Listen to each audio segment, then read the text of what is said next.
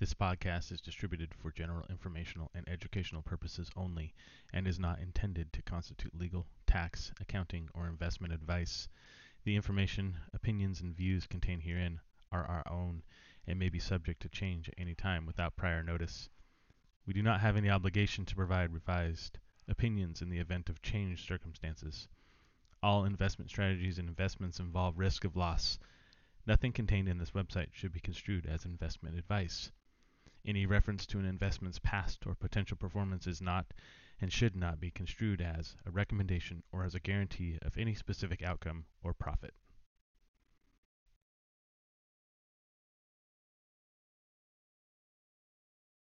Start it. So if you go a year ago, let's go this way. It's easier on the week. Say you're an idiot like me that just likes to buy and hold things, and so you bought it a year ago at the exact high a year ago, let's say, or a year ago to the T of January 13th. So, right. You're into it 8,700. Yeah, I mean you're only up 271%. Right, that's really poor performance. You probably crapped your pants because you were down 50%. But really quickly back up 40%. So I've been down more than that before in my life, and so been down more than 50% more, and it's all on time frame horizon on when you're needing funds. And if you're needing funds in a short term, then yeah, you'd be freaking out. But if you're looking more horizon and long term, coming back to like just knowing your conviction or just what you want, then you're not freaking out one bit, because every major positive reaction has a negative reaction, and every major negative reaction has a positive reaction. Now, how long do those go? It's to be determined. I mean, you look long term, everything goes up, right? Always up. Always up. That's the Twitter. That was a Twitter thing when Bitcoin was running up. It was like, always up. There's no down. Nope. Anybody that would post anything like somewhat like, hey, we might get a correction here, they'd get lambasted. They'd be like, this is only going up. We're going to 100K by the end of the month. Stonks are easy. Okay. Sure. Hey, we might still get to 100K by the end of the month. It might. Like I said, any of these negative reactions that we're having right now, it's pretty major right now what's happening. So it can respond pretty positively in short term. Yeah, I mean, we got a 20% or 30% reaction from, the top, which was a few days ago. 28% to the bottom there. But that was that little parabola. Get the little parabola break right there.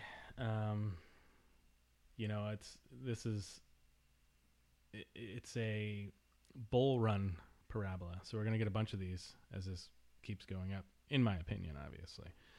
But we'll see. I mean, these little white lines I got here, that's kind of where I was staggering my orders. So, and I just hit this one here. So we'll see. I've got some deep ones just in case. If we go down, I think I said, what was it, 23? I think I showed you. All the way down to 23. I mean, you're talking about the last time you were at 23 was just... Oh, yeah, it's right here, 23. Was just 2 weeks ago, So it's like... forever ago. Forever ago.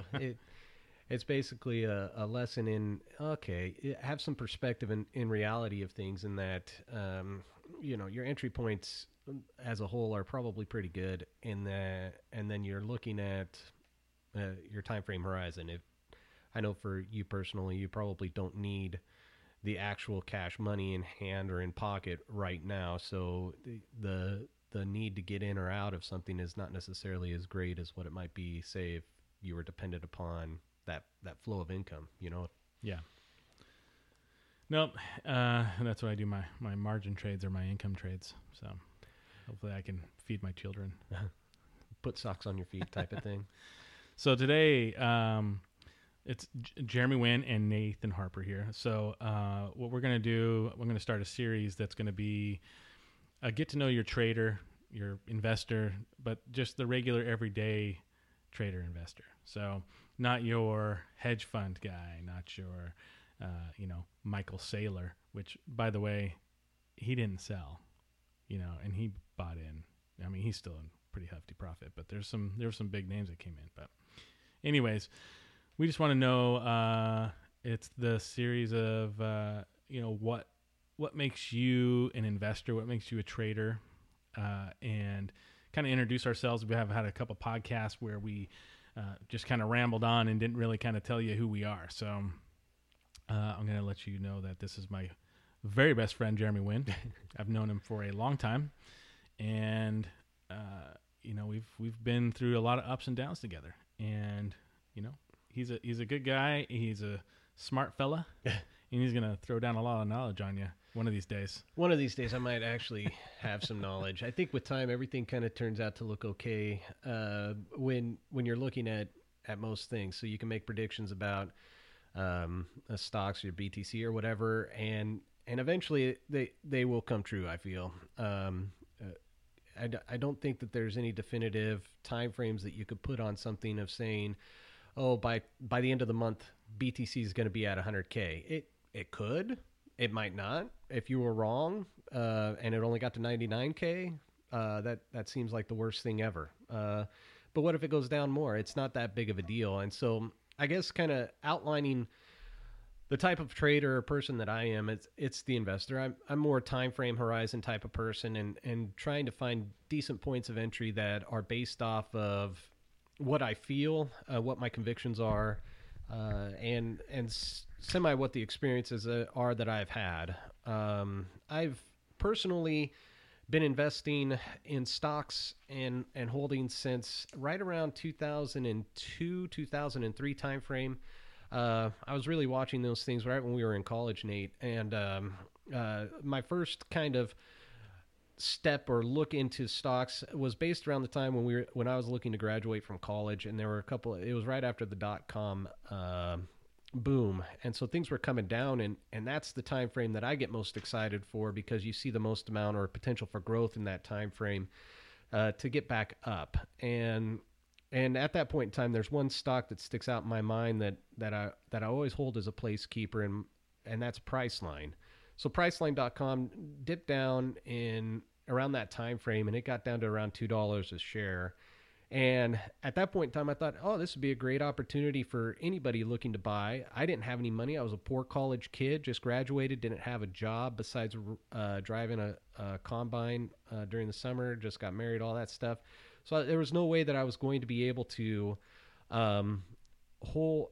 buy any type of investments for myself personally. There's no extra money. There was no money. I think I had less than $100 in my checking account at that point in time. But that drive or desire to want to see what a stock was going to do started organically. It wasn't a school assignment. It wasn't something that was given to me. It was just something that I took the interest in. And so with that, I just kind of have been watching Priceline and what it's been doing. Obviously, throughout the years, it's initially shot up. Did they get bought out?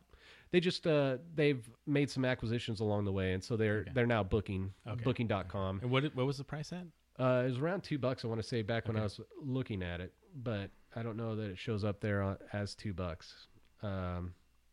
But it sticks out in my mind. I can remember looking in the actual physical paper, and it said $2 and some change. So, and you know me, I still like the physical paper. I don't have a physical paper anymore, but I love to look at a physical newspaper. There's just something that's rewarding in that regard to me, and I don't know what it. Jeremy's a young man, but he's an old man at heart. I go to his house and I'll come over to say hi, and he'll be on the porch with his robe and a coffee cup and a newspaper, like an old man, and slippers. And slippers. Sorry, and his dog laying next to him. That's right. It's basically I'm living the life. So.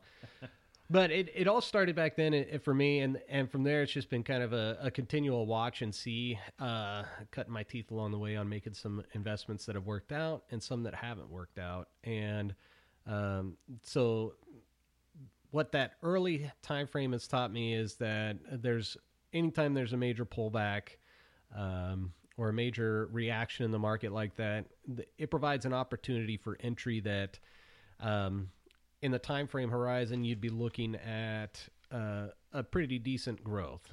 You could draw these correlations between anything. I mean, if you pulled up Amazon or Apple, even going back to those early 2000s, you'd be looking at a lot of differing opportunities for entry. Now, did we know at that point in time what Amazon or Apple or any of those companies were going to do? No, they were all just feelings that investors had of purchasing at those low points and being able to ride the wave to eventuality. And that's kind of what I work in right now, is that individual stocks I might not be the best at picking at, but as far as a group or a holding of stocks, I do a lot better. Certainly time helps with that as well. And so having looking out for that horizon, I'm never going to be that person that picks the 100% a day growth stock. I personally do not like that type of growth in a short-term time frame, because it creates two differing aspects. If you don't sell at the exact high point, you feel like you missed out. And then if you do sell at the exact high point, now you have the tax implications of that, but then what do you do with your cash after that point in time? Do I have something else that I'm ready to purchase or buy to move on to? What's the next thing that I'm looking to buy? And if I bought something, I want to be able to buy it. I believe in it. That's something that I have that holding in, and I see one of two things. Either it's going to be held for a time frame horizon, or it's going to be something that I believe in more long term, as far as a product that I use or a product that I can see some major growth in, type of thing. So when you're going to look for your investment, what do you start with? I mean, do you go out looking for something, or do you, is it something that you hear, or how does that come to fruition for you? Well, first and foremost, you touch on the ideas of you actually have to have money to invest. And so that's the step one. When you have money to invest, then that would start the process of me looking for something. So right now, what I do is different than what I used to do. And yes, that's exactly right. I pull up FinViz and I'll pull in something. If I had some money to invest that I didn't want to additionally add to my current holdings of, my top 5 favorite holdings. You're looking at T-Quiz. T-Quiz is number 1, and number 2 right now is DPST, Fangu, Soxel, Nail, and then UCO. So it's quite a varying balance there. So all of those holdings right now are trading at or near all-time highs, except for Nail. Nail's got some room to run, and UCO has some room to run as well. But you look at Soxel. Soxel's running at all-time highs today. Yeah. Fangu, it's probably within 10% of all-time highs. DPST has some room to run in comparison, but it's also a rather new fund. Same with DPST looks like tremendous for growth, but yeah. And then you look at TQ. So if I'm not looking to reallocate or put into those funds that I'm currently allocated to, then I would go on to FinViz, and I'd be starting to pull in those things that have dropped a significant amount during the last 52 weeks. So do you normally look for ETFs? Because all those you named off were like the leveraged ETFs. Yep. I primarily look for ETFs based on the fact that I know that my strength is not in picking individual stocks. What I believe are good stocks, it would be based off of financial information. So what type of debt do they have? What type of revenue do they have? What's their profit margin? Those types of things. That doesn't necessarily translate across the board to growth for the companies as I would see fit. And so I find that in a group of holdings, so some type of indexed, leveraged index fund provides more of a safety net to provide that growth across the holdings in a 2 or 3x fashion. And so that provides the growth that I'm looking to capture and gain over a time frame. It's kind of a great thing you think about, because you're diversifying yourself over all the different companies. Like DPST is the banks, right? So you get all the different banks and whatnot in that fund, but you also get the 3x leverage. So you actually get the growth with it too. So in a normal stock, you would get a drop that comes through. Well, what is it? Is it, did they have bad earnings? Is something else bad coming out? Well, that you're stuck into that one stock, where this one, it kind of it diversifies you all those others. But that 3X just makes it nice, so you can actually get that growth as well. You also get the loss too. And certainly I've seen that in my individual holdings as well. Can I write it down 50, 60, 70%, 80%? I did for 2020. And I foolishly looking back on it, it was something where I tried to get out. In fact, I sold out of almost everything around the first part of March. So it wasn't the exact bottom of the market. As soon as I got out of the market, it ticked up a green day for a couple days. And then I was like, I can't be out of the markets. I have to be in. And I know over the long term that I just felt over the long term it was going to rebound and come back up.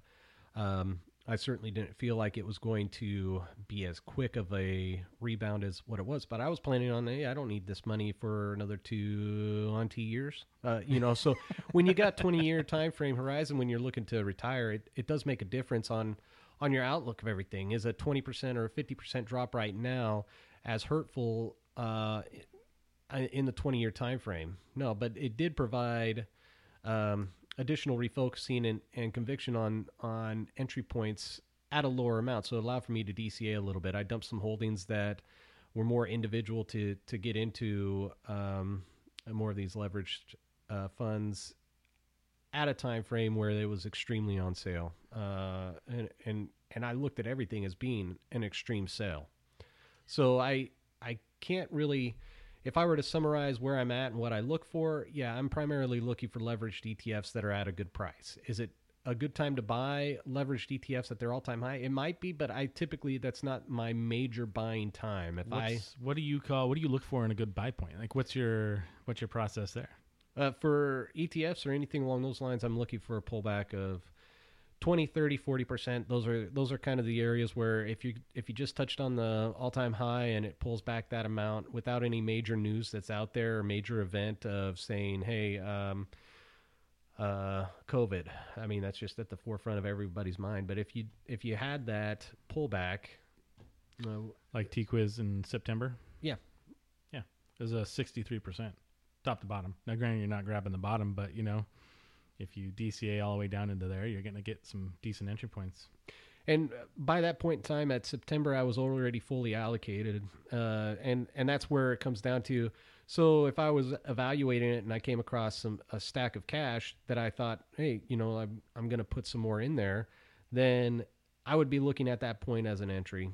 I had it backwards. It was almost 40%, not 60. So yeah, and so anytime you get those 30, 40% pullbacks, that's where I would look at a buying opportunity. You could see that it came back up, it came back down, it went back up. So when I did have some funds available, I did rebuy back into the T-Quiz back at the first part of November, right at the end of October, first part of November. But that was just, I had a stack, a little bit of money that I was looking to allocate, and it's been one of my favorites since 2018 when I entered, and it's gone up, it's split. I rode that all the way down, but my entry point, mind you, was not at the exact top. And so when your entry point is not at the exact top of the market, you can ride these markets down a little bit and be a little bit more patient. And that's where I'm kind of at. I could take a smaller loss because my entry point is lower. Right. And so is it fun watching it go down? No, it's not, but you have to basically have some patience to be able to see, okay, it's going to make some changes short term. Part of these adjustments are good and healthy for the market. It allows for future growth. If we have stagnation, it doesn't necessarily bode well, I don't feel, for the holdings. So you want some of that volatility, you want that growth potential, and I look at the growth potential being when major events happen. So when you have a major pullback, that's a major event that would happen. For sure. So is this mostly, I mean, you're saying to have capital in there, and you're not trading, you're an investor, right? I mean, longer term as an investor. So you're bringing capital outside in because you're not having capital usually inside, unless you're trading your 401k and you're just getting to a certain point where you feel like something's run out of steam, I'm assuming. Yep.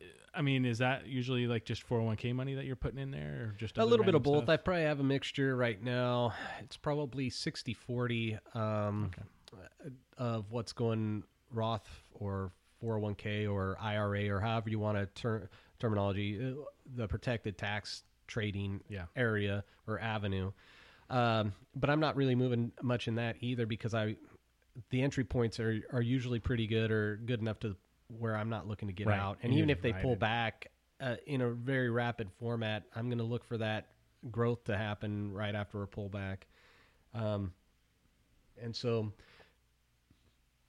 I don't necessarily find myself looking or itching to get in or out of something. If a major event happened, like what happened with the COVID, then I'd be looking at, why am I holding something? And then that comes back to the more of the fundamentals of it. Fundamentals or the philosophical side of why am I in something? Why do I believe in something? Do I continue to believe in something? And do I need to make trims or trades or cut completely?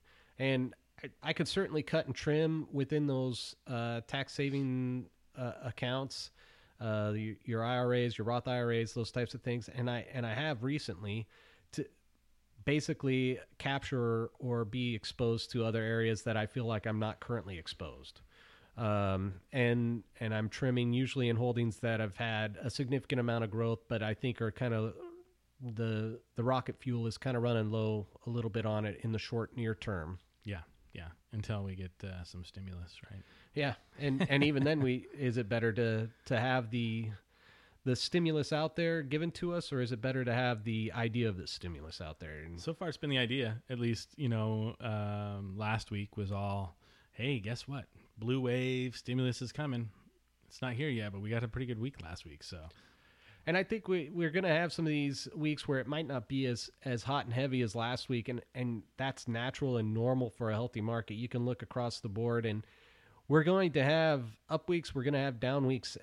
The piece of the puzzles that I like to do for myself, that I've had to do over the years, is tracking the overall successes, the overall failures, and then evaluating that internally as, is this indicative of me, the trader? Is this indicative of the markets? Is this indicative of something? It's really easy to feel like a genius whenever everything's going up, but the fact of the matter is that I'm not a genius. It's and I don't really feel like anybody out there is a genius in the trading world. I think people are made to look like geniuses in time. Short-term trades or short-term calls, it's very rare that you'll find somebody that made a short-term call that's able to do it consistently. I mean, the big short callers are always out there looking to make the next call. And eventually, if you start banging the drum of, well, the next fall's going to happen, you're going to be right eventually. But how much along the way did you miss out on? Because when you're talking those big ones, right? Big short, it's the real estate market. Nobody was banging the drum too much with COVID. It kind of hit everybody by surprise. So it's like, anybody that says they caught the exact top or the exact bottom is a liar, like, regardless. Well, and even if you caught the exact top and you're able to get out of the market, are you able to get back into the market at a decent point? And then are you disciplined enough once you get back in to ride it all the way back up again? And that's the other piece of the puzzle, is that, okay, you called the top, that's good. Are you able to get back in and then let your cash work for you again, and not feel fearful of where the markets are going, right? More or less, right? Yeah, because if you have a bear mindset, and you continually think that things are going to crash, then you're going to be always on the watch out and look out for that, and never fully be able to capture on the growth if it is a bull market. And likewise, if you're a full bull, you might not capture the bear markets as they happen. I know for myself, I'm a bull long term. I'll probably be a forever bull for the markets as a whole, based off of the indexes and everything that's out there, and the modern monetary policy of how we basically structure how the government interacts in the financial systems that we have currently structured. Yeah. Is there anything out there that you've thought of that would actually make you a bear? And a bear in what sense? I guess maybe long term, like you're talking, because long term for me, 1920s plus crash, like 80+%, lasting more than a decade type of situation. Or let me put it this way then, because you'd probably still hold. But what he's shaking his head. Yes. I'd find other entries. What would have to happen for you to take your money out because you're like, oh, this is just not good? Is there anything that you've even thought of? It would have to be basically that would be the worst case scenario of complete financial collapse of the monetary system. And if that's the case, it wouldn't matter if you got out at the top or whatever, because money's not going to be worth anything at that point in time. And so I think the worst case scenario, what I would look at, 20s, 30s crash, however you want to phrase it, it would be such a financial state that there wouldn't be the ruins and rubble that would be left over, wouldn't have any structure or worth for me to have the actual money in hand, because the inflationary processes of trying to reestablish the markets of whatever would erase whatever money, the value of money at that point in time. You'd be looking at... So the answer was no. No. You'd never take it out. I would probably never take it out. I would look at readjusting holdings to fit the trends of where things would go. Yeah. But as far as taking it out, unless I need the money for in my pocket walking around, there's really no need to take the money out. I don't really. I tend to think that the money that you have in the accounts are designed to work for you, and in a large part, that's it. If it's working negatively for you, then you have to evaluate how that's working negatively for you, or do you need to reallocate somewhere else? And that's where, for me at least, tracking the overall daily performance, I track for myself how my holdings or the amount under holdings changes on a daily basis, and then looking at it on a weekly basis and having the evaluation, or knowing initially, hey, here was my entry points, or here was where I started at, and here's where I ended, or here's where I'm at currently, and keeping basically an eye on the scoreboard to calm the nerves in the short term for either positives or negatives. And like I said, I don't necessarily like to see too much positive in the short term. A major positive in the short term is seeing if we saw the Dow Jones jump by 15% in a day, that would cause some concern for me for what's happening the next day. Yeah. If we saw a consistent 3% growth or 2% growth or 1% growth day over day over day over day, that's more sustainable, I think, to string that together for 7, 8, 9, 10 days, as opposed to keeping a 15% growth, 10 to 15% growth in a day sustained for a 2-week time frame. Yeah. Just for visuals, you could see the 26, it's on the yearly, so it's 26 years from the top to when it finally breached the top again, and an 89% decline. So that would be a long time. That would be if we're sitting currently at the top of the market, right?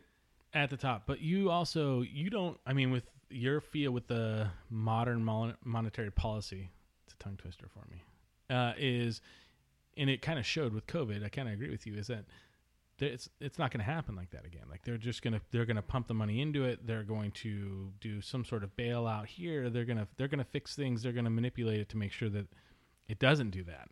We may get a big dip. We might get a 30 or 40. I think that's like the next. I think what we saw with the COVID is as big as they want to let it potentially go. Yeah, and if you can look at the blip at the top of the screen, that's all it was. It wicked down, and then we ended at all-time highs for the end of the year. And remember, that started in March. So the turnaround was incredible. And this is on the Dow. I mean, it's even more ridiculous when you look at the DAC. It's like, it's just amazing. So, and I personally follow the NASDAQ based off the fact that since the last 18 years, it's outperformed any of the other major indices. I want to say it's the last 18 years, but I could be incorrect on that statement. But it's somewhere close to the last 20 years. It's been unbelievable, the amount of consistent outperformance versus the other indices that are out there. And so that's why I probably personally invest a little bit, or have more faith in some of those leveraged index funds that are out there. I believe in TQQ more than I do UPRO or UDOW, based off of that overall mapping of the DAC versus the S&P or and that's the Dow the equivalent for the SP, the triplicates, right? Yeah. So UDOW would be the triplicate for the Dow Jones, and then UPRO would be S&P triplicate. Yeah. So this is the TQuiz and S&P and the QQQ, Mm-hmm. or NASDAQ, and so you can see the trend since basically 2002 has been, beat it. But if you look at the difference now, obviously you want to be in the uptrend, so you wanted to be in all the tech stocks after that point in time because they got hit so hard. So yeah, and then you look at going forward as I look at and evaluate our overall economy and how we're moving, even post COVID, or just a general trend that we were going towards, is that tech is more or less the future of everything that we are going to be doing. I don't know. It's why some of my holdings right now are more balanced holdings to provide exposure to other areas beyond, say, tech. right. It provides some stability or some The diversification. Banks, oil. I got banks. I got oil. I've got some other artificial intelligence stuff. Yeah. But for the most part, I used to be really, really tech heavy, and now I'm just really heavy in tech. And so, it's adjusting back the overall holdings. Yeah. Instead of being 90%, maybe being 65% heavy tech. Yeah. No, it's So that's just kind of the mindset that I've had over my evaluation of my holdings, and being realistic with myself is that I know for a fact I'm not going to, if somebody's looking for my own personal advice on differing topics on what to hold or what to buy or anything along those lines, I usually always err on the side of some type of indexed holding, and then from there it's just a dependence upon what is their risk tolerance. If it's somebody like me that can sit there and watch the numbers go down and enjoy watching the numbers go up as well, and be indifferent more or less to the ebbs and flows of what the markets are going to do, then yeah, I would tell them to maybe look at a leveraged fund as an option. But if they can't handle that, then I would look at them getting into some of your more index funds that are managed by your Vanguards, your VGTs, or your VOOs, or any of those funds that are going to provide for you a decent return, a very, very strong return with low fees that are associated with it. But you don't have to actively manage, because the fund managers are doing that active management for you more or less. And when I say active, it's not like they're making big moves on a consistent basis, but they're making enough moves to know, hey, what's of value, what's of not value, and what's going to provide the most value for this overall holding, because they need to. And you're just not going to get the growth. You're not going to get the growth.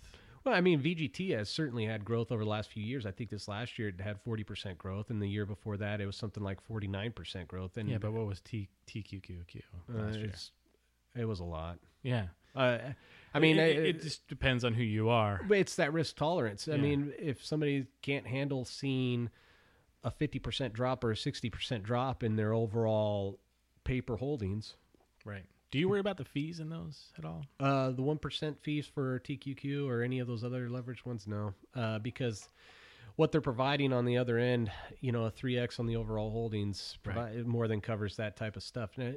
And certainly if somebody were smart, and I'm not, they would be able to make these trades and trade the future holdings and be able to get that leveraged amount. But I am not that smart, and I'm not claiming to be that smart. I'm not that good as far as being able to balance and hold a group of holdings that would be able to return the similar amount of what these individual funds have provided for me. Looking long term, is it going to pan out? It might not, and that's with everything. Stocks could go up or down. It just depends on what the overall horizon is. Yeah. So what do you feel like for you? Because you've done a pretty good job of interviewing me, but for you look at something completely different than me. And so this is where it's kind of like the yin and the yang. We are the yin and the yang. And so, in my basis of things, I've justified for myself what I look for and what I do. And for me, I have those justifications based off of my overall experience with the markets and what I feel I'm comfortable with. And so I can handle the risk of having it come back and lose on paper 50, 60%. But that's something that I know that you have a differing view on. Yes and no. I'm an ever-changing beast, as you know. So my Twitter handle, other handles that I use is Forged in Crypto, and there's a reason for that. I mean, I've invested ever since, 401k wise, whatever that was. And I just set it and forget it. It is what it is.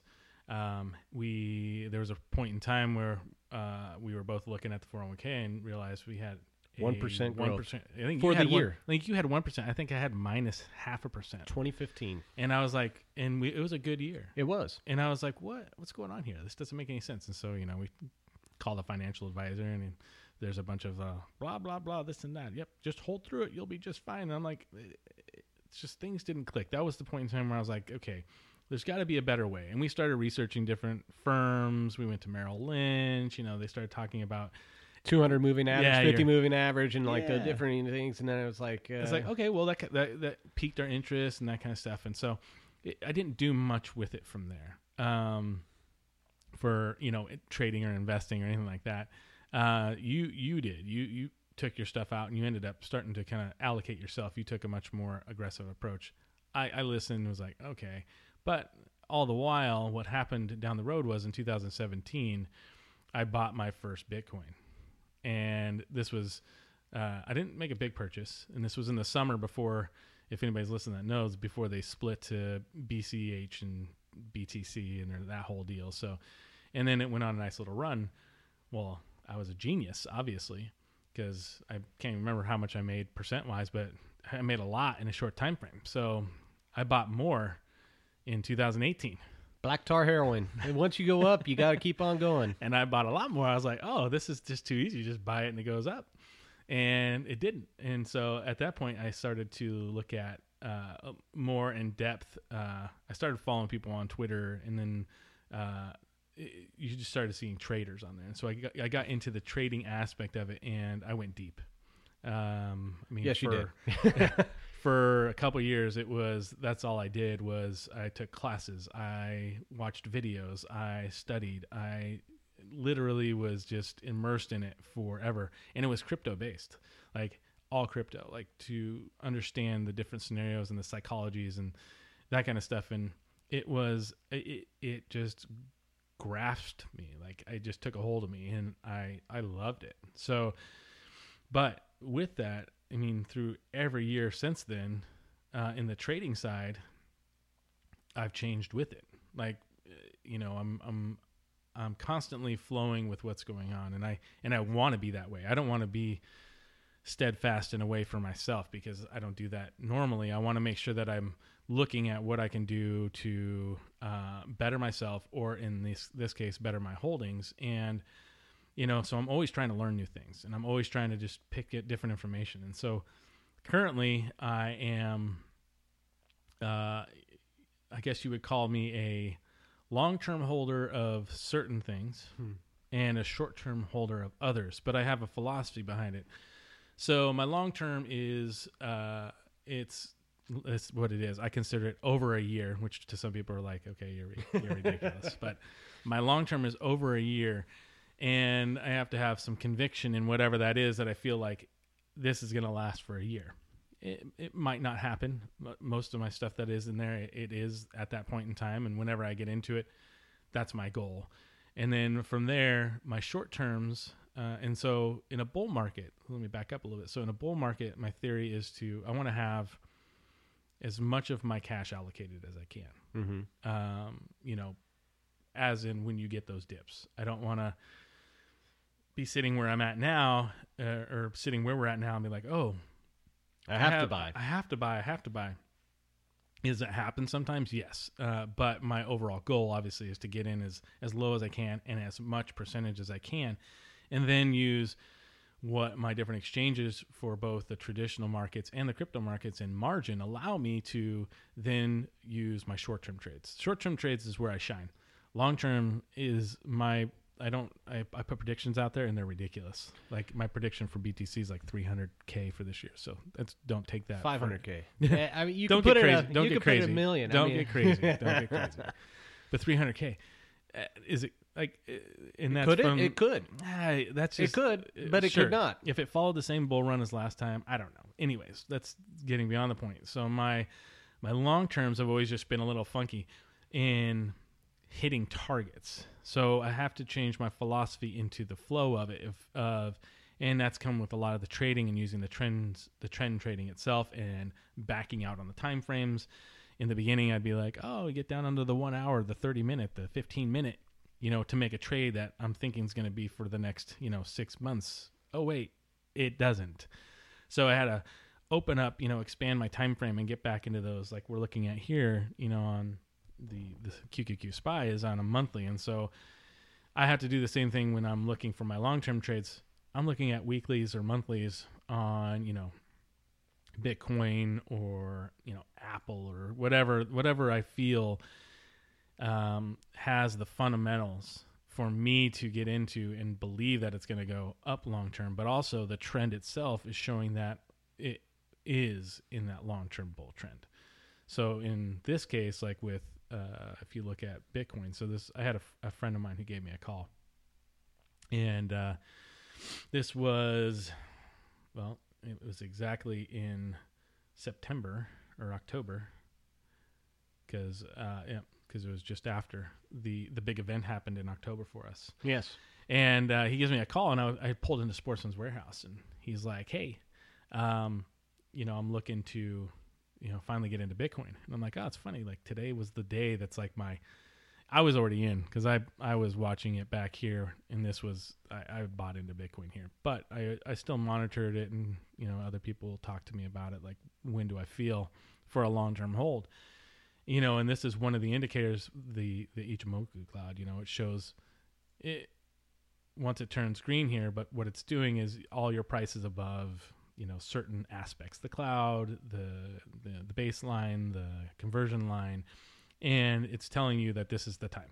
So at that point, it's like, okay, now's the time to buy the dips on the daily or the 4 hour in that time frame to then hold it long term. So that's the theory I have now, and I can get those on all levels. I can look at it with whatever it is, and then I'll hold that long term and then look at my trades for short term.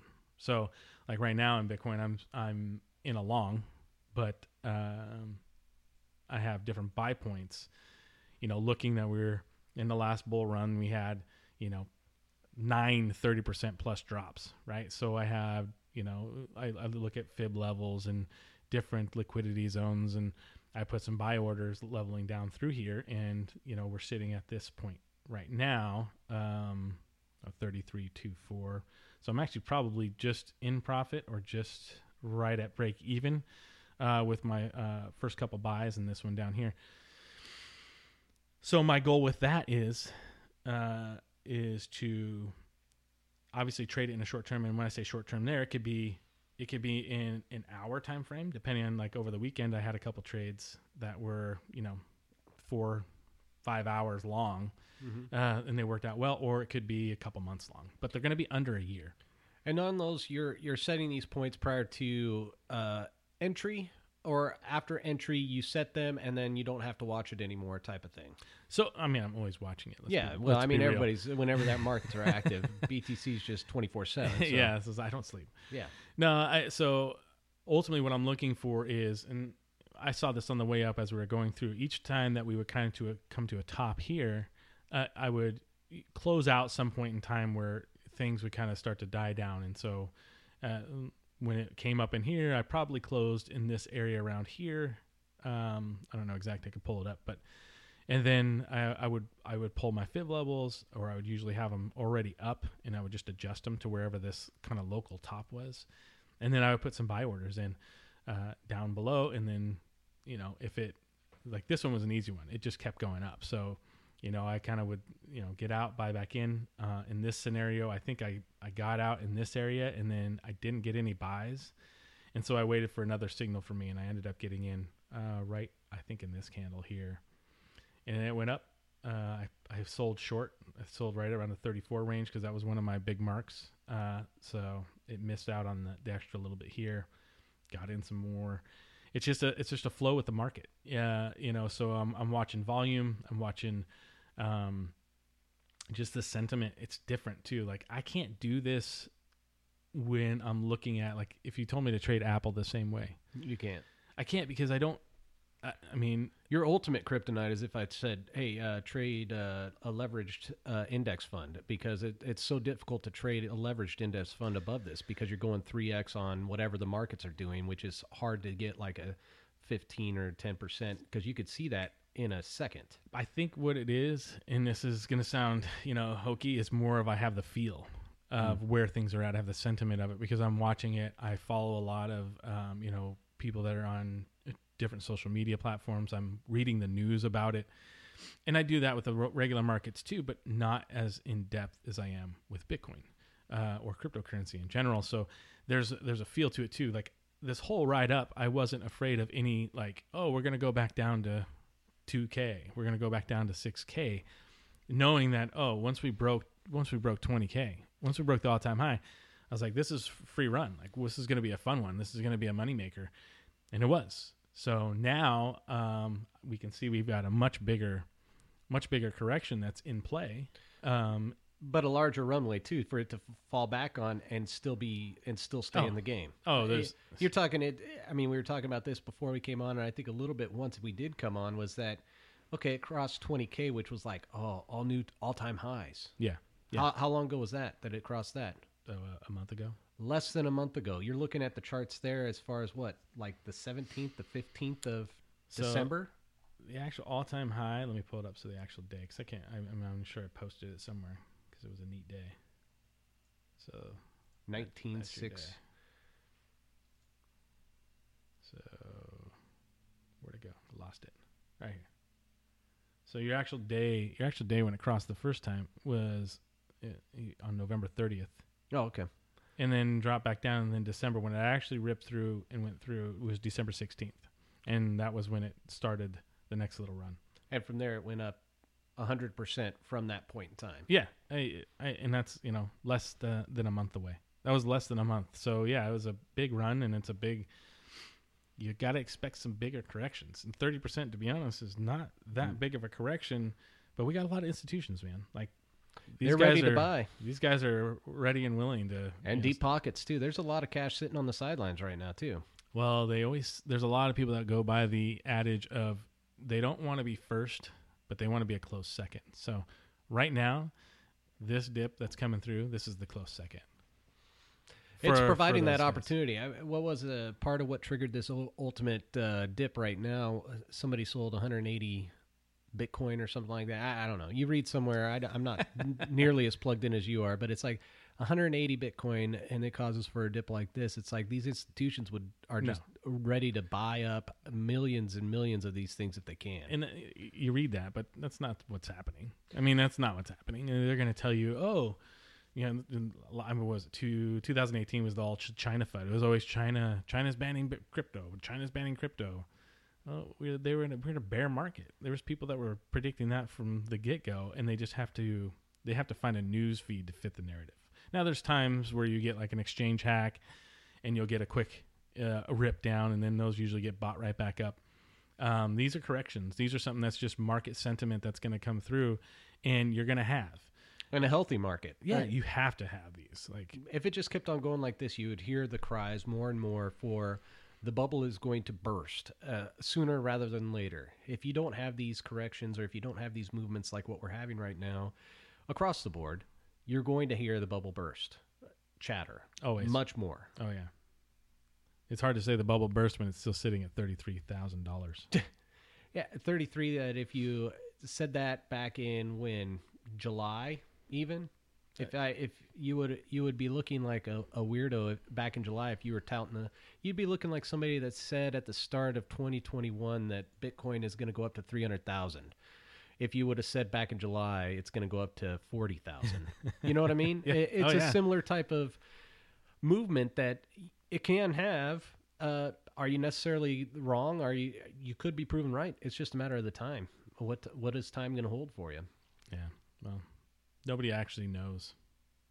But getting back to your deal as far as the overall how you trade and how you look at things, it's your mindset has changed over the last year, 2 years, or it's constantly changing in the overall picture of things. You want to make sure that you're allocated a certain way. Do you have in your mind certain benchmarks that you're looking for as far as I want to be 80% this and 20% this, or I want to have exposure in this and I'm wanting to limit my exposure in this because, back in private conversations that we've had back in November, as recently as November, you're like, I feel like I'm over allocated in Bitcoin.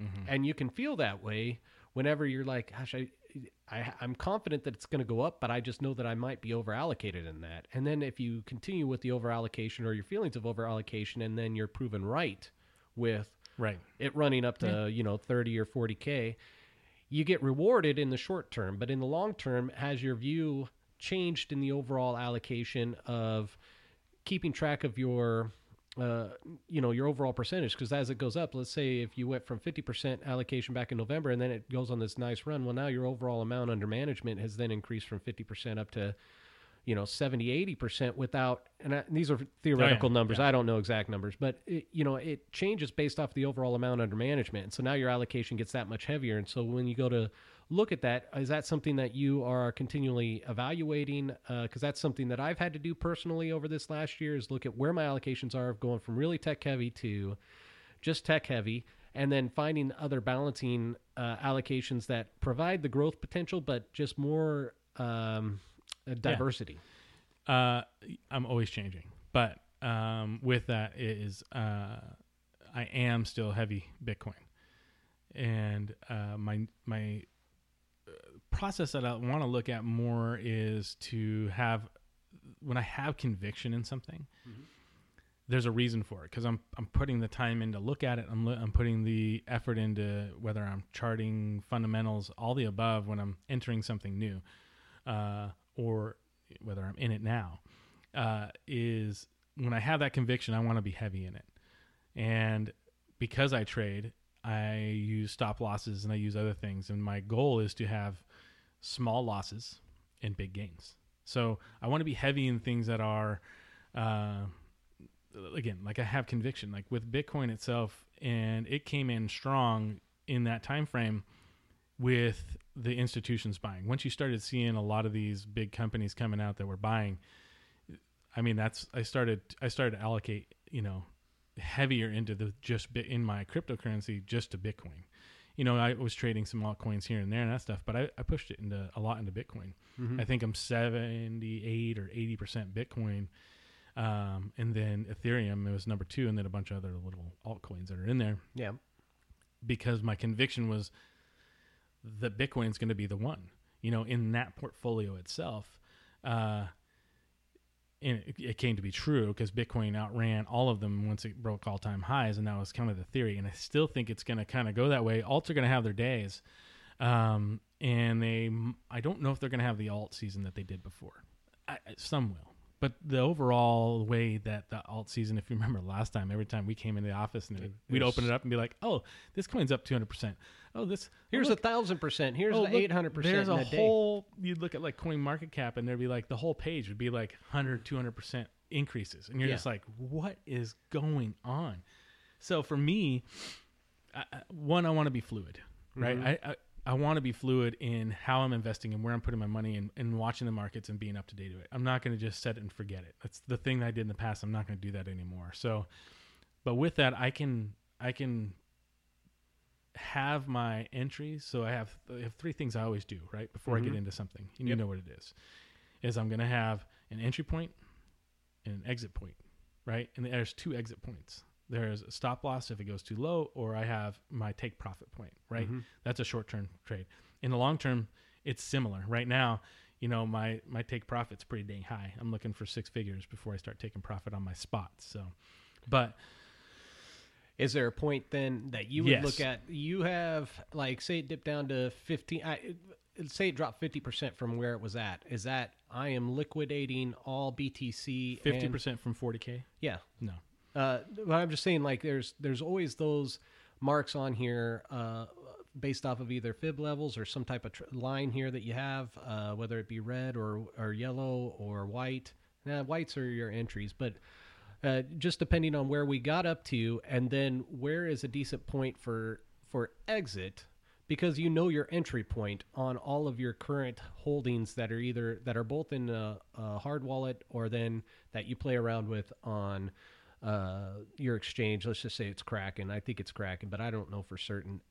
And is there a set exit point that you have for those that's on autopilot right now, or is it just adjusting as the days go on for market fluctuations in BTC right now?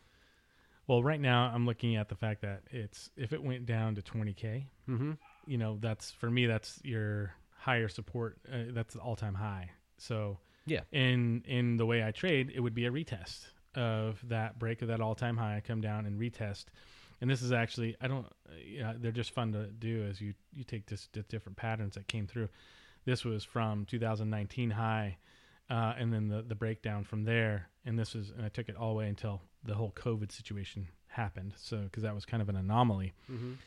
But I took that through, and then just adding another pattern I would go through. I could see something like that if this was a longer-term consolidation between now and September, and I wouldn't get out of spot. once I see 20K break and go through and not get retested, I would probably start selling some spot. So when you say spot, that means the stuff that you have that you're actively trading or using No, as collateral on Kraken, or yeah, I have some on collateral. I have some in my hard wallet. Like that stuff, it's there. I'm not trading. That's my long term. Mm-hmm. So my long term stuff is what I'm going to hold until then. At that point in time, unless something major comes out. So again, I'm fluid. So say somehow the government comes out and says, well, you can't buy Bitcoin. It's illegal. All you companies that bought it have to, liquidate it, this kind of stuff. I'll probably get out because you're going to see at least a huge dip. And then I'll watch it again and maybe get back in depending on what goes on, unless I'm going to go to jail for it. So, but I mean, there's no hard line in the sand currently based off of the current numbers that you've seen over dumping your existing holdings. The existing holdings you're going to be holding indefinitely until something major happens. I have good entry points right now, so 20K, I would still be in some pretty damn good profit. So that's what I mean. For me, like I look at my holdings, I've got great entry points, or I feel like are great entry points. But great entry points for me can always adjust based off of, well, what's the market going to do? Are we going to see another 40% drop? We might. But what did we go up to see that 40% drop? And similarly, I would expect that when you're evaluating your BTC numbers, that you're watching the numbers go up and up and up and up and up. But then if you see a 40% dip and the overall sentiment changing in that regard, the number changes. Yes. The exit point changes. 100%. And so if we're seeing that we string together, something similar to the end of, what is that, 2018, right before 2019, where you have a couple of those wicks. This year? No, that. Oh, in here. Yeah. Gotcha. But obviously you had some of that phase where it was trading sideways for a bit. And then all of a sudden it just dumped towards the end. And is that something that you would then be looking at the overall market trends and you'd be sounding or ringing the bell or the alarm of, hey, I am dumping my personal stuff to letting that be known to across the world? Or is that something that you're just like, you know what, I'm going to trim? Or is that something that's more, no, I'm just going to stay the course? Well, I'll probably post it on Twitter, but I'll, in our Discord channel. I'm not going to go, banging a drum downtown, in our downtown area. I'm just going to be like, hey, Twitter, Discord, and just letting, I post my charts and what I'm doing. But yeah, if the sentiment changes, I change. It's the same thing with any situation that goes on. I don't want to be dogmatic because I don't know everything. I'm dumber than a box of hair. So I got to be able to move and change and adjust so I can, float like a butterfly, sting like a bee. Well, I think what we look at here is that those people that are on the Discord, when they see that you're making moves short and long, or when I see that you're making moves short and long, the distinguishing factor is that the underlying holdings don't necessarily change when you're making those moves shorts and longs. And so at that point where you make a move on the underlying holdings or the thing that you're using for the leverage or the trading or the margin or whatever, whenever you make that conversion from BTC to cash, that's when the real alarm bell should start dinging for everybody that's kind of listening or watching or looking at on Discord or Twitter or whatever, is that once you make that decision to move the underlying holdings, that's kind of the bellwether. Yeah, and I posted in the Discord a big long diatribe of making sure, trying to get people to understand that that's what I'm doing. I'm not selling my spot. This is, and when I do, I'll post it. I'll let everybody know, but this is just my margin trades. Ultimately, with the bigger changes that we've had in the last year, this is my income. So trading for me is my income, and that's what the margin trades are. So is in quotations is my income, and that's why I'm fine with it being short term, because I don't have another job. That is my job. So, and it's a 24/7 job now. I mean, more or less. I don't. Hey. I mean, it's I could if I wanted to, but I don't do that. I mean, you see when I post, some stuff in the evening times and during trading days, and sometimes the market though dictates when you're going to be active based off of certain moves. And if I were looking at the markets overall, if I played more in the crypto world, if I had more knowledge base, I guess, or confidence personally, I would allocate more into the BTC world. Right now, I'm in that 5 to 10% range of allocation. It just depends on. I haven't looked exactly today to see exactly what that breakdown is. But for me personally, having some allocation towards the crypto world in that of my overall holdings in that 5 to 10% range is kind of where I feel comfortable based off of my limited knowledge. And I think there's going to be a lot of other dummy investors like me that are out there that don't necessarily know enough about this, that will have or want to have or are looking to have that 5 to 10% overall allocation and the amount under management that they have in or exposure to the crypto world. And you personally feel more comfortable with the more allocation of your amount under holdings into the crypto world than you do in the traditional markets. Forged in crypto. I mean, that's what got me here. I mean, I love the traditional markets too. Sad part is my traditional market portfolio is probably 30% crypto oriented. So even when you try to get out of the crypto world, you're basically sucked right back into what Actually, you know. I can't say that. It's probably closer to 40 because my Riot call is delicious. And that's consistently performed well for you. Are some of your option calls, but then additionally, just looking at making those plays in the crypto world as it pertains to the trad markets, and looking at that because it's something that you know and that you're comfortable with, and it would be similar to, an individual that has such a knowledge base in a certain subject or a certain area and being able to make the calls on these individual companies. I'm not that intelligent to be able to know the inner workings of a tech company. I just know that tech as a whole and having exposure to tech as a whole is generally a positive thing. And especially the mega large cap holdings out there, they typically perform fairly well financially and they have a good base and backing and they will continue to do that.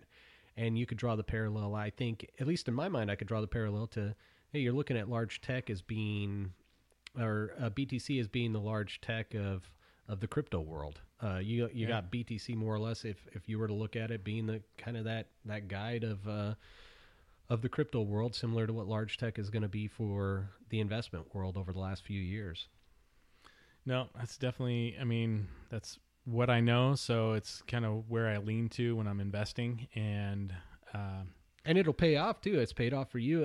I think overall, what you look at is that for those that may have entered a little bit later into the game of things, as opposed to you that's been forged in crypto over the last 3 years, 3.5 years, and really cutting their teeth and learning what the ins and outs of the of what these charts do, what the volume is, how it pertains to the fib levels, how you can incorporate the EG clouds and all these things that I don't know, but I hear you talk about. I just know the terminology and phrase. It's stuff that you've crafted and learned over that time frame that for people like me, I didn't take that. And part of that was I didn't necessarily take that upon myself to know that, but you did. You took that upon yourself to know what the terminology is, know what indicators to look for in both the short term, for primarily the short term, I would say. Yeah. Oh, like I said, I use it long term too, but it's more of like a, there's different ways to use it. I mean, I use them for the longer term outlook, but I'm definitely a short term trader. I'm not a day trader. I don't make, 30 trades in a day. Like I'm not on the 15-minute time frame, but, I will make 10 trades a week, something like that. Usually, but those are in my eyes a, higher probability of going to make me some money in that short term. And when you do make those trades, or when you are looking to make those trades at the point of entry, circling back, you typically have your points of exit predetermined, and on the completion of the purchase of the whatever it is, let's say it's an option or a call or a put or whatever it is that you're gonna do, you're primarily setting that exit point prior or upon the close of it. Is it at that moment, or is it you wait? So in my margin trades, I'm gonna like right now, currently I'm in trades and I have stop losses set for those trades. So I do not have a take profit for those trades right now. So, I see. But I know where my mindset would be for a take profit. So I want to know when I'm getting into a trade. I want to know where it is when I want to get out. So, and currently you're just trying to you're trying to minimize the losses on the short-term time frame which is why you set your stop losses at the entry of your existing trades. Right.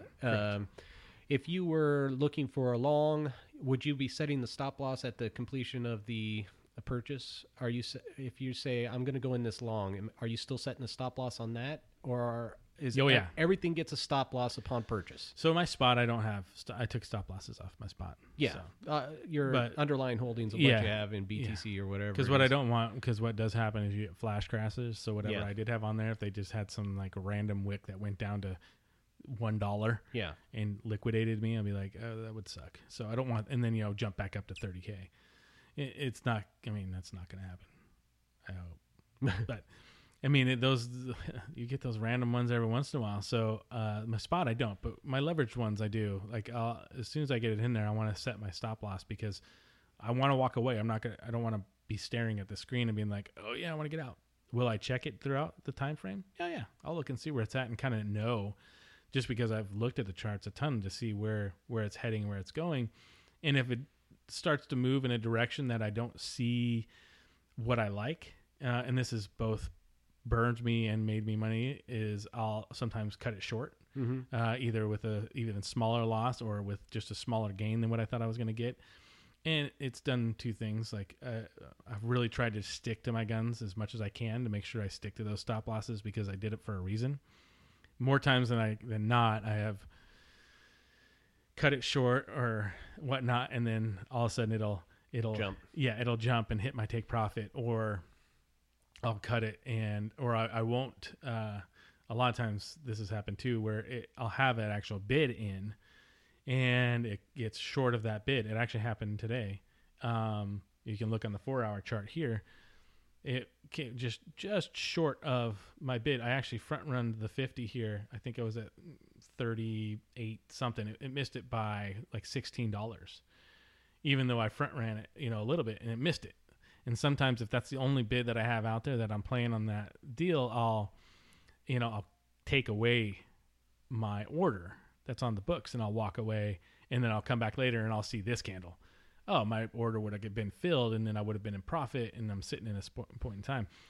And so for me, I think those are the things that I'm always trying to do, is stick to my guns and stick to what I know and why I'm getting in and why I'm getting out. It's the psychology of the game, man. Like it's complete psychology, and it's amazing how it just runs in all the markets. You can see it. So yeah, definitely. And is it to get to the is there a hard dollar or percent amount that you are looking to exit with your stop losses? If you are entering into a short-term trade, are you setting it at, hey, if it dips below 10% or 11% or 12%, is there a number that's there? It's all dependent. I mean, it depends on the allocation, how much I have allocated to it, what the current trend is. Like I have a pretty wide stop loss right now because I have another bid down lower. So I wouldn't want to get liquidated, or not liquidated. I wouldn't want to get stopped out and then hit that buy down below and still not have my stuff in. So it's dependent on each trade, really. So I don't have a certain number that's there.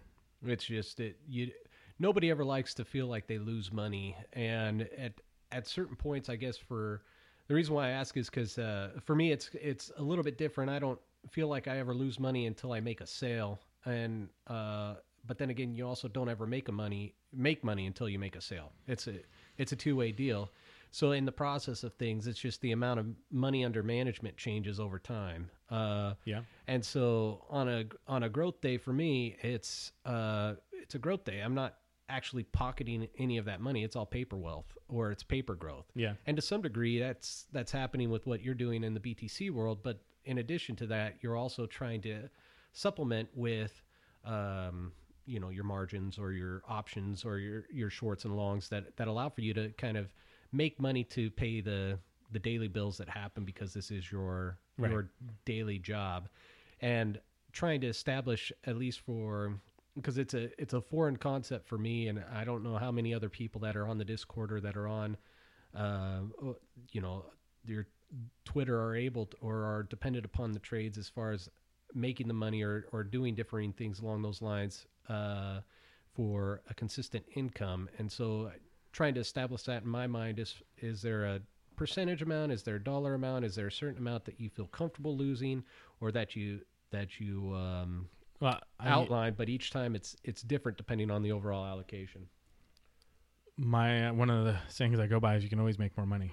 So, I mean, like it's all dependent, and usually the chart's gonna give me a exit point when I look at it. So I'll set a stop loss for it once I enter it. So if you look at this is TBLT. Mm-hmm. This is one of my holdings that I have. I think we own it as well, and my entry point is in this green box as it was coming through, and it broke up over here. So my stop loss was below the low point down here. So because that's your last zone of liquidity basically. So and what I've seen in the traditional markets, sometimes you get it with these low caps, like these small low caps. The small caps is the wicks down to kind of take out the stops. So I won't set it right at a point. I'll usually give myself some cover room. So in this scenario, with this one here, I think my entry point was right in this range. I've been in it for a little while, so it's hard to tell. Why is it doing that? Let's see here.